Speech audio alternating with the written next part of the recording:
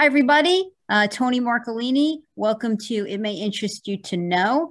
I'm joined today with my co-host, Seamus McDonough, and also a very special guest is with us today.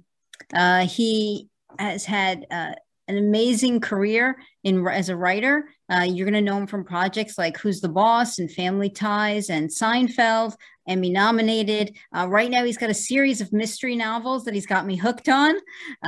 Welcome for me, Lawrence Levy. Hi, Tony and Seamus. Nice to meet you. Nice Hi, to meet Lauren. you. Hi. Nice to meet you as well. So I want to get to your mystery novels because I picked one up and now you have me addicted. But before I get Thank you very much for that. I want to go back to the early years for you and Okay. Pick your brain a little bit about some of the early projects. I did not know this, but you actually wrote some scripts for Trapper John MD, the old drama. Yes, I did write a script. In fact, it was based on my own experience. When I was 18 years old, I was a freshman at Cornell University, and we went in. I had my first chest X-ray ever. And they said, you got to come back here. We got to take another one. And they found all these lesions on my lungs. And it was scary. They said you could have Hodgkin's disease or you could have this thing called sarcoidosis. And they wound up taking a lymph node out of my neck. Christmas vacation, they found it was sarcoidosis. It's something that I've lived with all these years, where Hodgkin's, you may not live. Actually, you can die of sarcoidosis too, but I didn't have that. It wasn't that severe. Yeah, you don't remember the comic Bernie Mac? No, actually, I don't. An African-American comic. He had his own TV show on Fox. Oh, yeah. I do remember that. Yeah. Okay. I'm sorry. He died of sarcoidosis, but his was much more severe than mine. So The Trapper John was a story about one of the interns who self-diagnosed himself and thought he had Hodgkin's disease, and he really had sarcoidosis. That was the story, and I just pitched it to them, and they said, "Let's do it."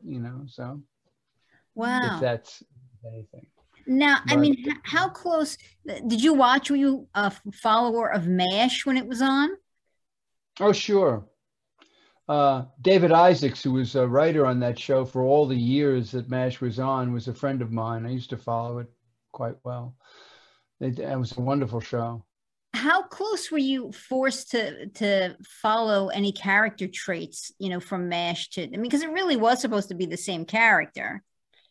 Right. It's a little different. He's in a hospital in the States and he's much older. It's Pernell Roberts,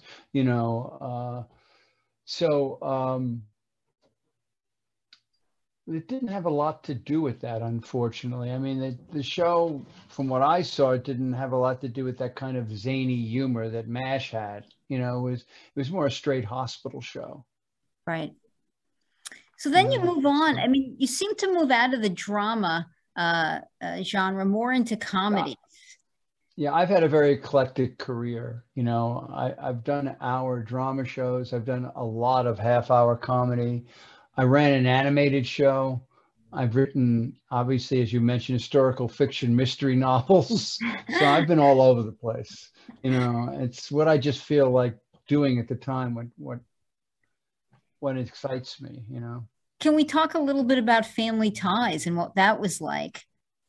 Yeah, actually, that was also based on the story I wrote for them. The script I wrote for them was based on actually something that happened to me. It was when I was a kid, my great aunt died, and I went to her funeral. And the guy who was doing the eulogy got her name wrong. He called her Ruth instead of Rose, and it really upset me that somebody who didn't know my aunt at all is giving a eulogy about her. So I did that with Family Ties, where Mallory's favorite aunt dies, and the same thing happens to her. But the comedic part of it was that they had put out signs for a garage sale, and people coming back from the funeral and people were showing up for the garage sale at the same time, and that kind of mixed up thing that went on. So that's how you got the humor out of it, But so it's you draw things from your life, you look at the characters, you see what they might do or what they've done in the past, and you try and come up with a story, Sure.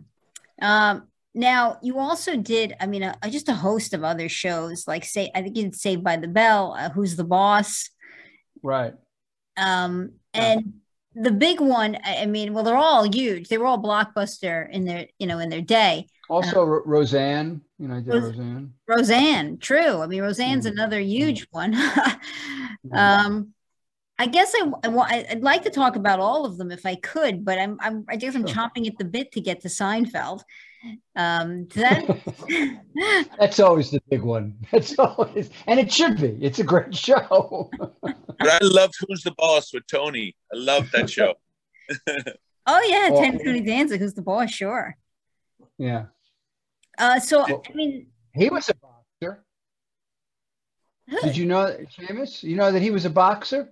I did know that. Actually went to the Gramercy gym on 14th Street when I was there many years ago, and I knew his trainer, Al Gavin. Mm-hmm. Yeah, and because I know he started out as a boxer, and I don't know how that translated to getting the role in Taxi, but he did. Yeah. Oh, so now Seinfeld, I want to say you are Emmy nominated for one of the scripts you wrote for Seinfeld. True? Right. The Mango. And I won the Writers Guild Award for it also. I mean, wow. What was that like? Like the day you get that phone call, hey, have you checked the list? Your script just got nominated for Seinfeld. What's that like? It was really, the whole thing was really weird. I wrote it the winter before it premiered, like in January, and it premiered. It premiered the new season in September, and I turned to my wife and I said, Seinfeld is my episode is premiering the season. I'm going to get nominated for an Emmy for this. just because the reason I was thinking that is that, there are just so many quality shows that get Emmy nominations, and Seinfeld was certainly one of them. And the fact that they premiered the season with my episode made me feel that I might get a nomination. I wasn't even thinking of the Writers Guild Award, which I wound up winning at the time, but which came in later. But it was, it's very exciting. It's incredibly exciting. My daughter actually won an Emmy for her first script, and I went to the Emmys with her for that, and I started crying. I was so thrilled for her. Flashed me on national television, me crying. My daughter won, but I'm entitled. She's my kid. So I didn't know your daughter was a writer. That's interesting. Well, yeah, and like I said, she's kind of lived the miracle of show business that happens once in a blue moon to people. She was at USC Film School studying, and she called me today and said, I take this feature rewrite course from one of the writers of The Sopranos because they're having a long hiatus, and he's able to teach a course here. Well, that teacher turned out to be Matt Weiner, who created Mad Men. Yeah. And I think she was in one of her first or second job. She was working as an assistant to executive producer, and Matt found her on Facebook and said, "What are you doing?" And she said, "Well, I'm working for this. I'm an assistant to this executive producer." And he said, "Well, if I knew you were willing to be assistant, you could have been my assistant." So she called me and said, "Dad, what should I do?" And I said, "What do you mean, what should you do?" Call him back and say, "If you ever have a job that opens up, I would love to work with you." Within 2 weeks, she was his writer's assistant. And at the end of the season, they co-wrote the finale. This was the third season of Mad Men, and they won the Emmy. Wow. And then the next season, she was put on staff, and she won the Writers Guild Award for her own solo script. Good So genes. that's pretty impressive. She She's got stayed good in Mad genes. Men to the end of the run, and she's making money hand over fist, which is great. I'm very happy for her. Like I said, good genes. She's got the writing in the genes. Well, I'd like to take credit for it. I'll try. Deserve it. So now, But yeah. were you on set for Seinfeld when the episode that you Yeah, it was a spec thing. You know, I knew Larry, and I had pitched him a couple of things, and it just didn't work out. And then I called him on the phone one day and said, "How's this for a pitch?" And it was just one line, basically.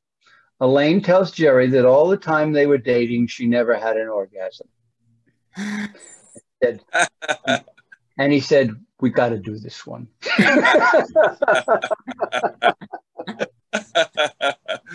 And I went in and we beat out the story and, the whole deal.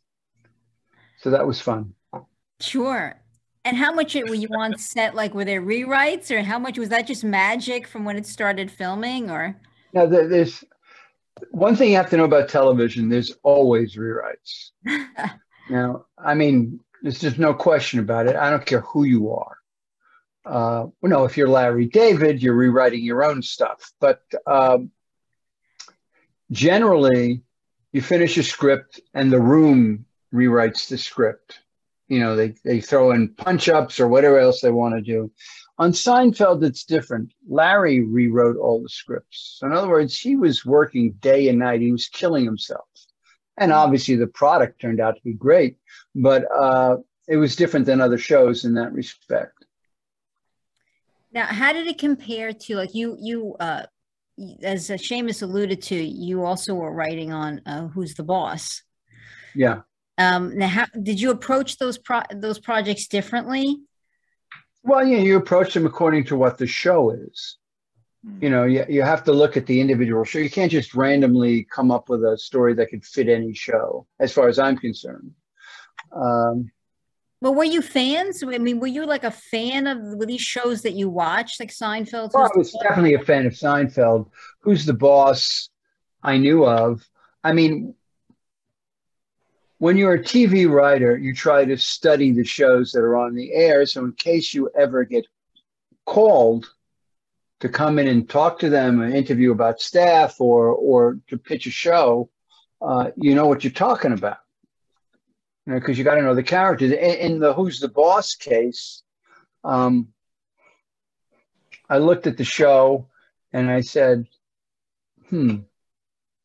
Tony always talks about his deceased wife as if she was a saint and how much he was in love with her. I said, what happens if he finds out that he thought she was having an affair? How would he react to that? And that was my Who's the Boss episode that they wanted to do. And we ended it with that. And we ended it with that she never had an affair. What she did, she was taking art lesson, and him being the macho husband didn't want her to leave the house and go to school. And it made him feel guilty about that at the end. But, I always try to look at the characters in their history and try and come up with a story that's basically natural to who they are and what would come up. And if that's what I feel like, because I mean, there are people who just come in with pitches of stories that they could do on any show. And I try to make it very, endemic to the characters, I guess, is what I'm trying to say. Yeah. Lauren, so I feel like I loved Who's the Boss. I loved Seinfeld. I feel like you've written part of my life. Well, thank you. Thank you. Really? Hopefully it has a happy ending. I mean, yes, it is a happy ending right now. Yes, it is. Thank you. So I was in New York. I lived in New York at the time, and I just on the upper West Side where the cafe was. So it was just everything was there, and being at the time in New York, because I'm from Ireland originally. Everything just hit me. I think that some non-New Yorkers wouldn't get it, all the jokes, but just being a New Yorker, I just got them all. Yeah, I mean, New York is. I mean, Larry's like an icon in New York. He did a Broadway show there, and they were just waiting for a line from Curb, you know, and which is terrific. But what's interesting about Seinfeld is that it's caught on also with the younger generation who weren't even alive when the show was on the air. It just shows you how good the show is, how it travels well in time, you know. Sure. Oh, yeah. I think it is there are some shows that are timeless, even like Dick Van Dyke. I go back and I watch an episode, even though it's black and white, it's kind of timeless. It Yeah. doesn't age, as opposed to like a Gilligan's Island or even the Brady Well, I mean, Bunch that didn't really age as well. it was a very well written show, the Dick Van Dyke Show, and obviously Seinfeld was too. And those shows, it's the ones that, I mean, people kill me for saying this, but Gilligan's Island was a fun show, but it was, you know, a little silly and, you know, just may not hold up over time where, you know, I think even Lucy, I Love Lucy holds up over time. Oh, yeah. I agree. You know, there are certain shows that the way they are written and who the characters are, they just last, you know, and it's a tribute to those writers and actors and directors on their shows. Absolutely. I mean, and you did the Love Boat too, right? I did several of those. I did several Fantasy Islands. Look, you know, one thing I found out, no matter what the quality of the show is, there's always something to learn as a writer when you write it. You know, Love Boat basically was 20-minute stories because they had 3 stories in an hour. So if you did one of the stories, you needed to be able to write it so that the people who've been away to watch the other stories, when they come back, they know where you are. You know, they remember what was going on with your story, you know? So did you only have to write, did you write the whole episode or only No, one I mean, part? Love Boat and Fantasy Island both were written 3 different writers on the 3 different stories on Love Boat. 2 different writers on the 2 stories in Fantasy Island. I had no idea. Yeah. Although I do have a funny story about Fantasy Island. Tell me. I've written 4 episodes of that show, and one of them I called Queen for a Day, which was, you know, it's about an overworked mother and a housewife who just wanted to be queen for a day. And as they mess with people on Fantasy Island, they made her Marie Antoinette on the verge of the revolution. So, I mean, that's what they do. They mess with people on Fantasy Island. So at the very end of the episode, she is running out of Paris because obviously everybody survives on Paris. In Fantasy Island, Marie Antoinette in real life didn't survive, but this one is going to survive. And she meets this guy on the road who's going to Paris on a horse with a 4-cornered hat and his hand in here. And he goes, "Is this the road to Paris?" And the executive producers looked at me and said, "You can't do that." And I said, "Why can't we do it?" And he said, "Our audience doesn't know who Napoleon is." Oh boy! I mean, that lack of respect it shows in the stories and in the writing, that lack of respect for your audience. And funny, I said to him at that time, because it was true at the time, I said, "What do you mean? He's doing American Express commercials." Because they had this American Express commercial with Napoleon on a boat rocking all over the place. So, I remember. But they wouldn't let me do that, so that was never in the show. But I always found that interesting as to how people view their audience, and it affects what they put on the screen.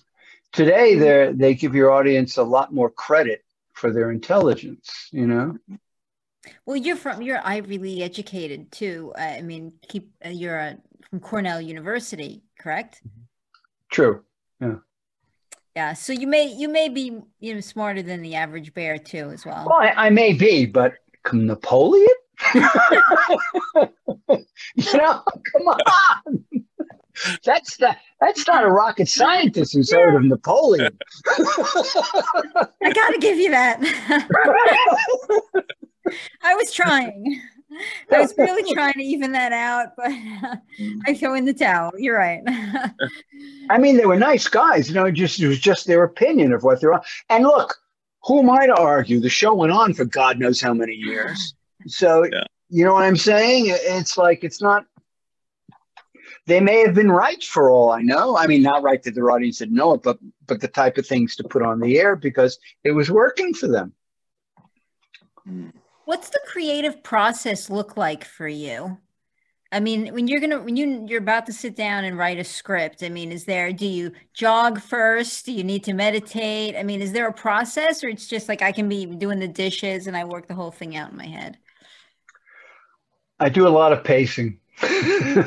Seriously, a lot of thinking, pacing. Sometimes I'll go for a drive and think about the story because you really got to get the story down right. That's the first thing. And especially when you're dealing with television, I mean, on a show with commercials, a half-hour show is 22 minutes. You have to tell a story in 22 minutes. Yeah. An hour show is like 44 minutes. You have to tell a full hour drama in 44 minutes. So you can't have any extraneous stuff in there that doesn't have to do with the stories and the character. Because you don't have enough time to tell your story. Right. And it's interesting. It's got to be very exact in that respect. And then eventually I get the story down and I'll put it down in order and then eventually start writing when I feel I know it well enough. So you write like from a time, you create some element of an outline in advance. Yeah. Well, I mean, most shows, you'll do an outline, which another name for it is a treatment, but we call an outline in television.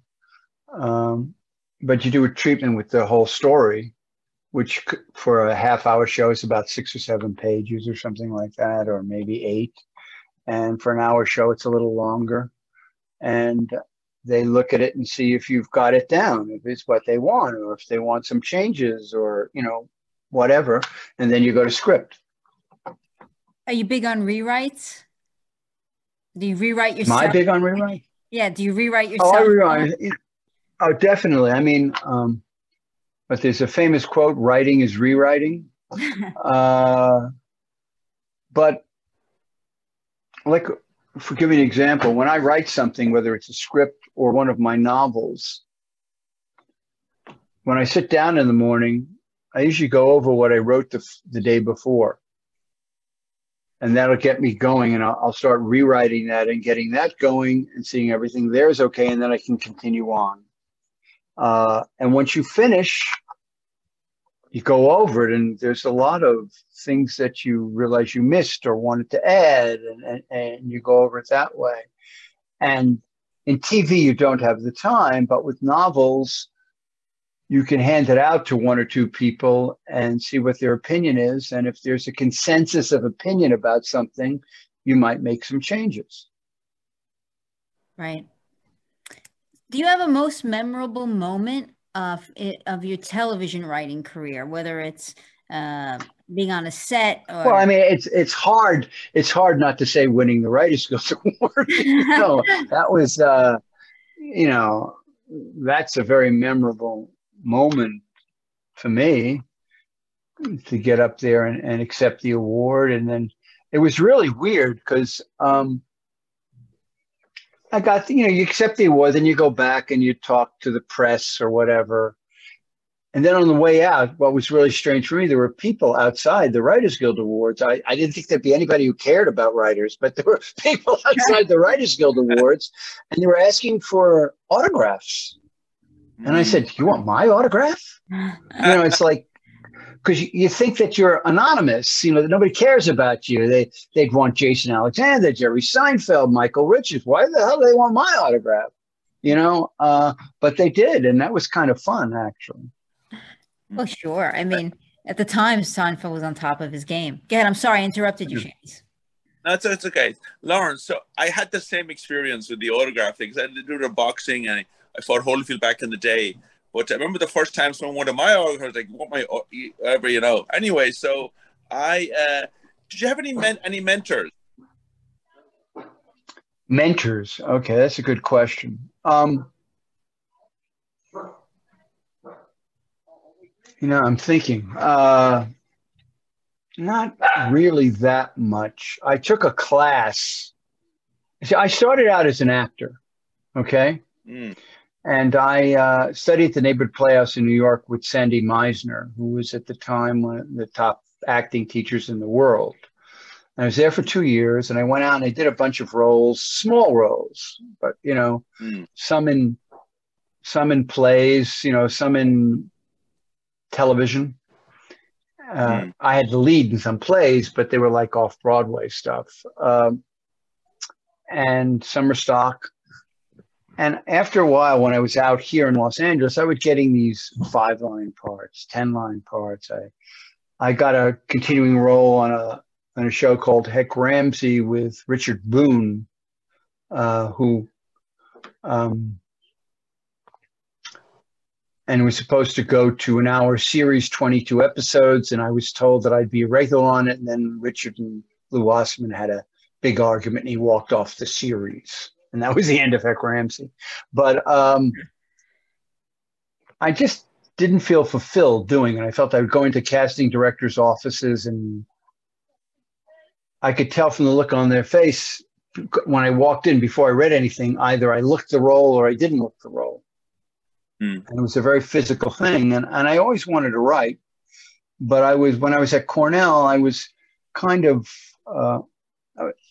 cowed by the professors in creative writing classes who would talk about Shakespeare and Hemingway and Fitzgerald in such a revered way that we could never measure up to them. And so I felt a little intimidated and didn't think about that. And then after I was out here for a while, I looked at the writing and I said, well, I can do that. And I sat down, and the first thing I wrote, I sold, which was Beautiful. A wonderful indication of what I should be doing. And now, if you asked me, I'd much rather write than ever think about acting. I just love what I do. What was the first thing that you sold? It was a pilot to ABC about summer camp. It wound up not becoming a series, but it was my first credit, and it got me an agent and got me started. Wonderful. I have to move to your book writing. You're an author. You started, which I think is an odd choice for you, and I want to poke your brain as to what made you pick a female. I think that's very, enlightened of you. But your lead character is Mary Henley, and she winds up being a female detective set in like the 1800s. Right. So now, not even a time. Let me tell you how that came about. That's the book, Second Street Station. I helped my son on a school project that he was doing. It had to do with Edison. And I did some research on Edison, and I was looking at the fight over the electricity market between him and Tesla. And all of a sudden I said to myself, wouldn't it be interesting if I told this story around a real murder that happened back then? And I did some research and found Mary Handley, who worked in a sweatshop and was asked to help find this woman who murdered this man. And so that's how, and then she wound up taking over the book, that character. She was, I try to make her as, I didn't know the character of the real Mary, but I try to make her who I would have wanted her to be, and I fell in love with her, and the 4 publishers that were bidding to get the book fell in love with her. And that's how that came about. And it was the first book I ever wrote. Wow. You which never is know. pisses a lot of other writers off when I tell them that. But I was very fortunate. Let me put it that way. Very, very fortunate. It's And that turned into a 4-book series, you know. Which I'm reading my way through. Seamus, I didn't mean to cut you off. I just wanted to throw that out there. I'm actually reading my way through. But thank you. It's called the Mary Handley Mystery Series. But you know, the Second Street Station, then there's Brooklyn on Fire, and you know, and Last Stop in Brooklyn, and Near Prospect Park. Those are the 4 books that are out, and you don't have to read them in order, but it would be helpful. But I try to write them as if they're standalones. You know? Sure, because I jumped. I started with your Second Street Station, and now I'm on near Prospect Park, which is like the 4th. But I plan on going back for the other 2. It's an addictive read. If you haven't started reading it, he created a character that's like way ahead of her time, in who she is, and she just that was my point of doing that, and she tries to. Even though she's a woman in those times, she's struggling and fighting to be her own person, you know? And so, I would say something about Near Prospect Park, because before that is where she met her husband in the book before that. Right. I figured once I started he played you got to know him better in the 3rd book, you know, when she met him. But so in any case, I there's something I really love about writing novels that you don't always get in writing for television or film. And that is, you get to say how the person's feeling and what they're thinking, where you have to depend on the directors and the actors in television and film to get across a lot of the message that you wrote about. And sometimes it works. Sometimes it's better than you ever expected. And a lot of times you're disappointed. So just in writing novels, it's all on you. And I'm sorry. You're the one who says those things. Seamus, you had a question before and I interrupted you. I apologize. No problem. It's your podcast, Tony. No. Lawrence, so my background was boxing. I had a somewhat good career in boxing, professional, amateurs, along the way. Such a solitary endeavor, unlike a football team or a collaborative situation. Did you feel the same way with writing? Because it is such a solitary endeavor. Well, quite frankly, in the media, television, film, there is a very collaborative feeling to it. Writing a novel, you're on your own. Of course, if you sell it, editors may have notes for you, which they do. I was very lucky, and the notes were fairly light on my 4 books. But in television, for sure, is so collaborative. It's so many writers who are involved, and you talk to them and you toss ideas around. And in fact, there are many shows on television. In fact, Bob Myers started this on Roseanne at some point. It was after I had worked on it. And then Chuck Lorre, who worked for him, does it on all his shows. They write the script in the room with all the writers there. Wow. On some shows. And what Chuck Lorre does is that they take turns putting names on credits, like as many names as you could put on the script that's allowed by the Writers Guild, you'll put on that script, and you choose 4 or 5 people, and then the next script you choose another 4 or 5 people. But the script was written by the room, the writer's room. Now, that's not every show does that, but that's to give you an idea. Chuck Lorre shows, and he's had quite a few half hours that have done that. Otherwise, what happens in the room is you come up with a story and everybody bandages it around. And then for all you know, you go out and you do your outline. And we talk about the outline afterwards, and you go out and you do your script. But everybody, there's input. on most shows from the room on that stuff. And you mentioned Roseanne. Actually, I neglected to ask you about that. You also wrote for Roseanne. Yeah, I did a show called, I think it was called Secrets. I can't remember the name. I'm trying. Sorry, it's been a while. Yeah, I did an episode of Roseanne, and had to do with their financial situation. You know, Was there any script that you enjoyed for any of all the shows you've written for? And there's certainly was Saved by the Bell too, which I didn't touch upon. There's really been so many. Was there any particular script that you were the proudest of? Well,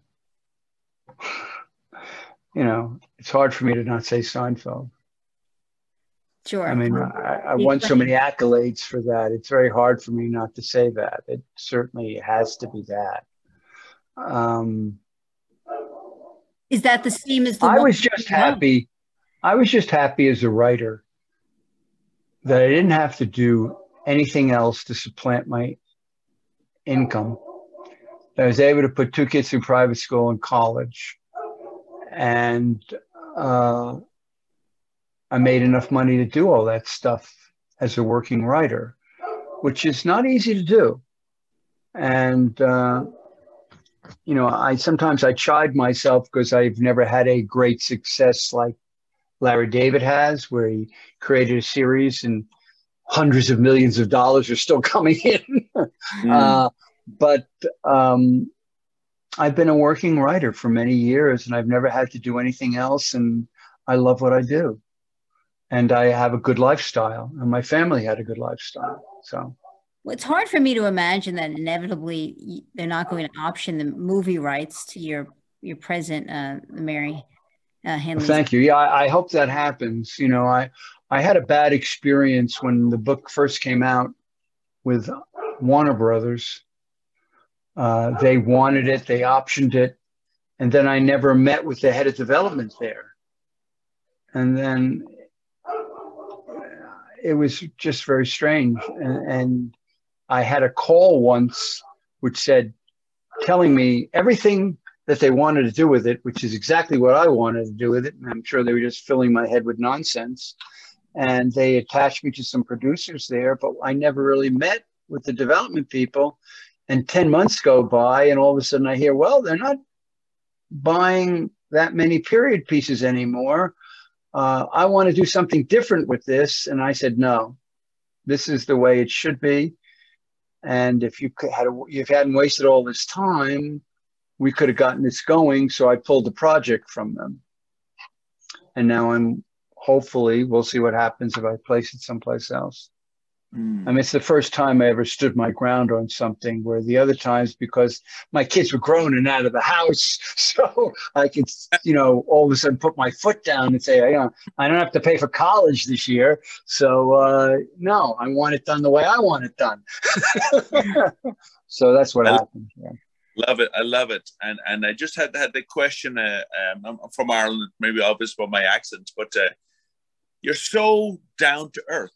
It's so refreshing to interview you and to hear your stories and stuff. Like it's like with Joyce and his most famous book, Ulysses. His book was about a simple person and a day in the life of Leopold Bloom.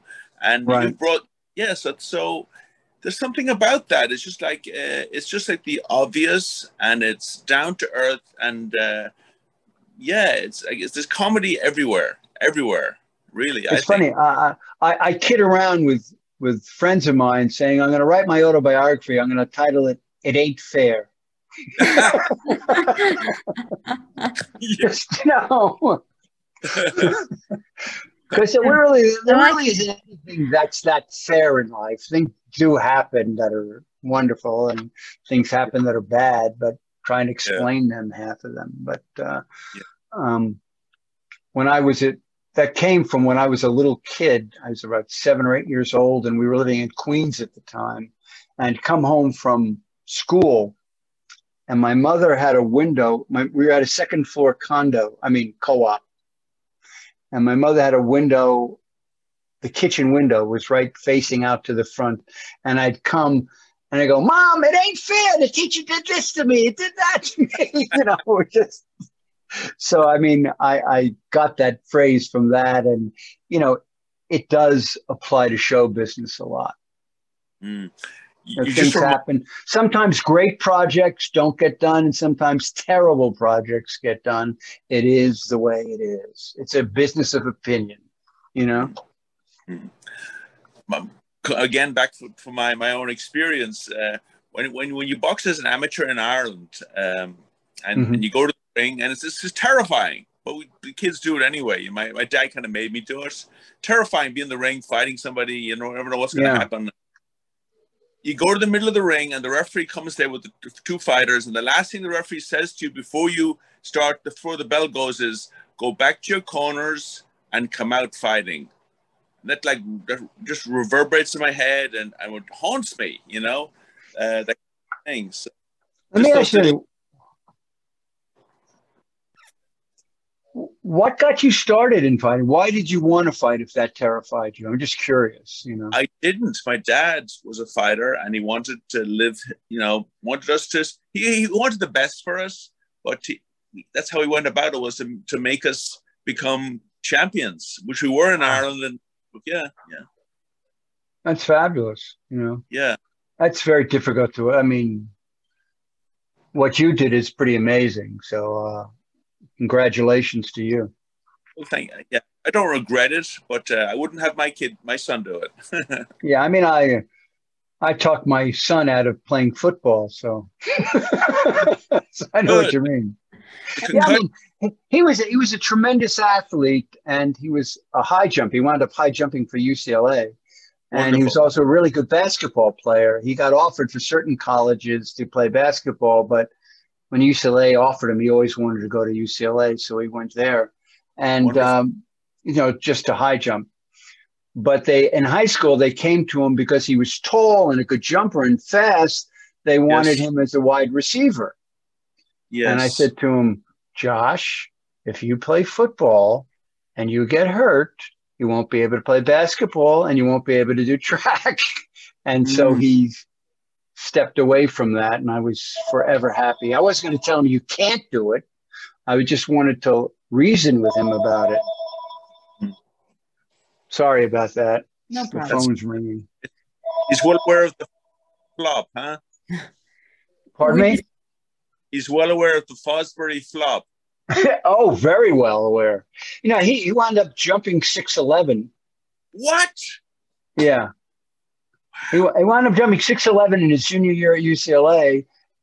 And I think he would have gone well over 7 foot in his senior year, but he hurt his foot and he couldn't do it anymore at that point. So, but yeah, that's how good he was. He was a good athlete. Wow. Well, I know we're out of time, but I would like to invite you and hope you'll come back to talk about your next installment on your Mary Hanley Mysteries. As I said, he's got 4 out right now. It is totally worth the read. It's somewhat of an addicting read. Once you get started, you're not going to want to part with her. I think that you're correct, though. You probably should read them in order. I didn't realize that when I jumped to the fourth. The point is, you can read them as standalones. You can, sure. It's a little bit better. There are certain characters that continue, but yeah, it's better if you do it in order. Right. I think so, because I feel like I'm missing a little bit of the nuance for how she got from A to B. So I may actually put it down and go back and pick up number 2. But yeah, in 2 she goes out to become a private investigator, which she was working for the police department in 1 in Second Street Station. So. And I love that it's historically based. So he weaves in many characters that are real. Teddy and also actually there's real history about those characters. A lot of the things I write about those characters are true. And I think number 1 was based on a partially true story as well. Yes, yeah. It was. I don't want to give away the ending of one podcast, but what happens at the end with Edison is based on a real story about him.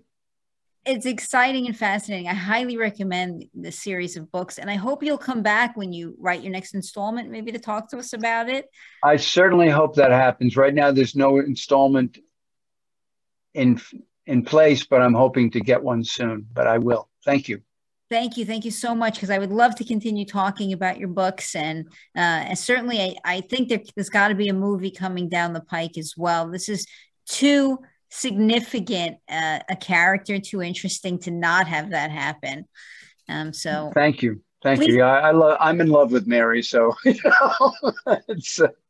it's part of, she's like part of my DNA now. But yeah, so 4 books, you can't not be in love with the person. Honored to meet you and interview you, Lawrence. Thank you. It's an honor to meet you too, Seamus, and you too, Tony. It was really lovely talking with the two of you. Thank you so much. And again, don't forget us. Please come back to talk about, things. Anytime you want me to come back, I'm more than happy to do it. Thank you. Thank you. You Bye, take everybody. care.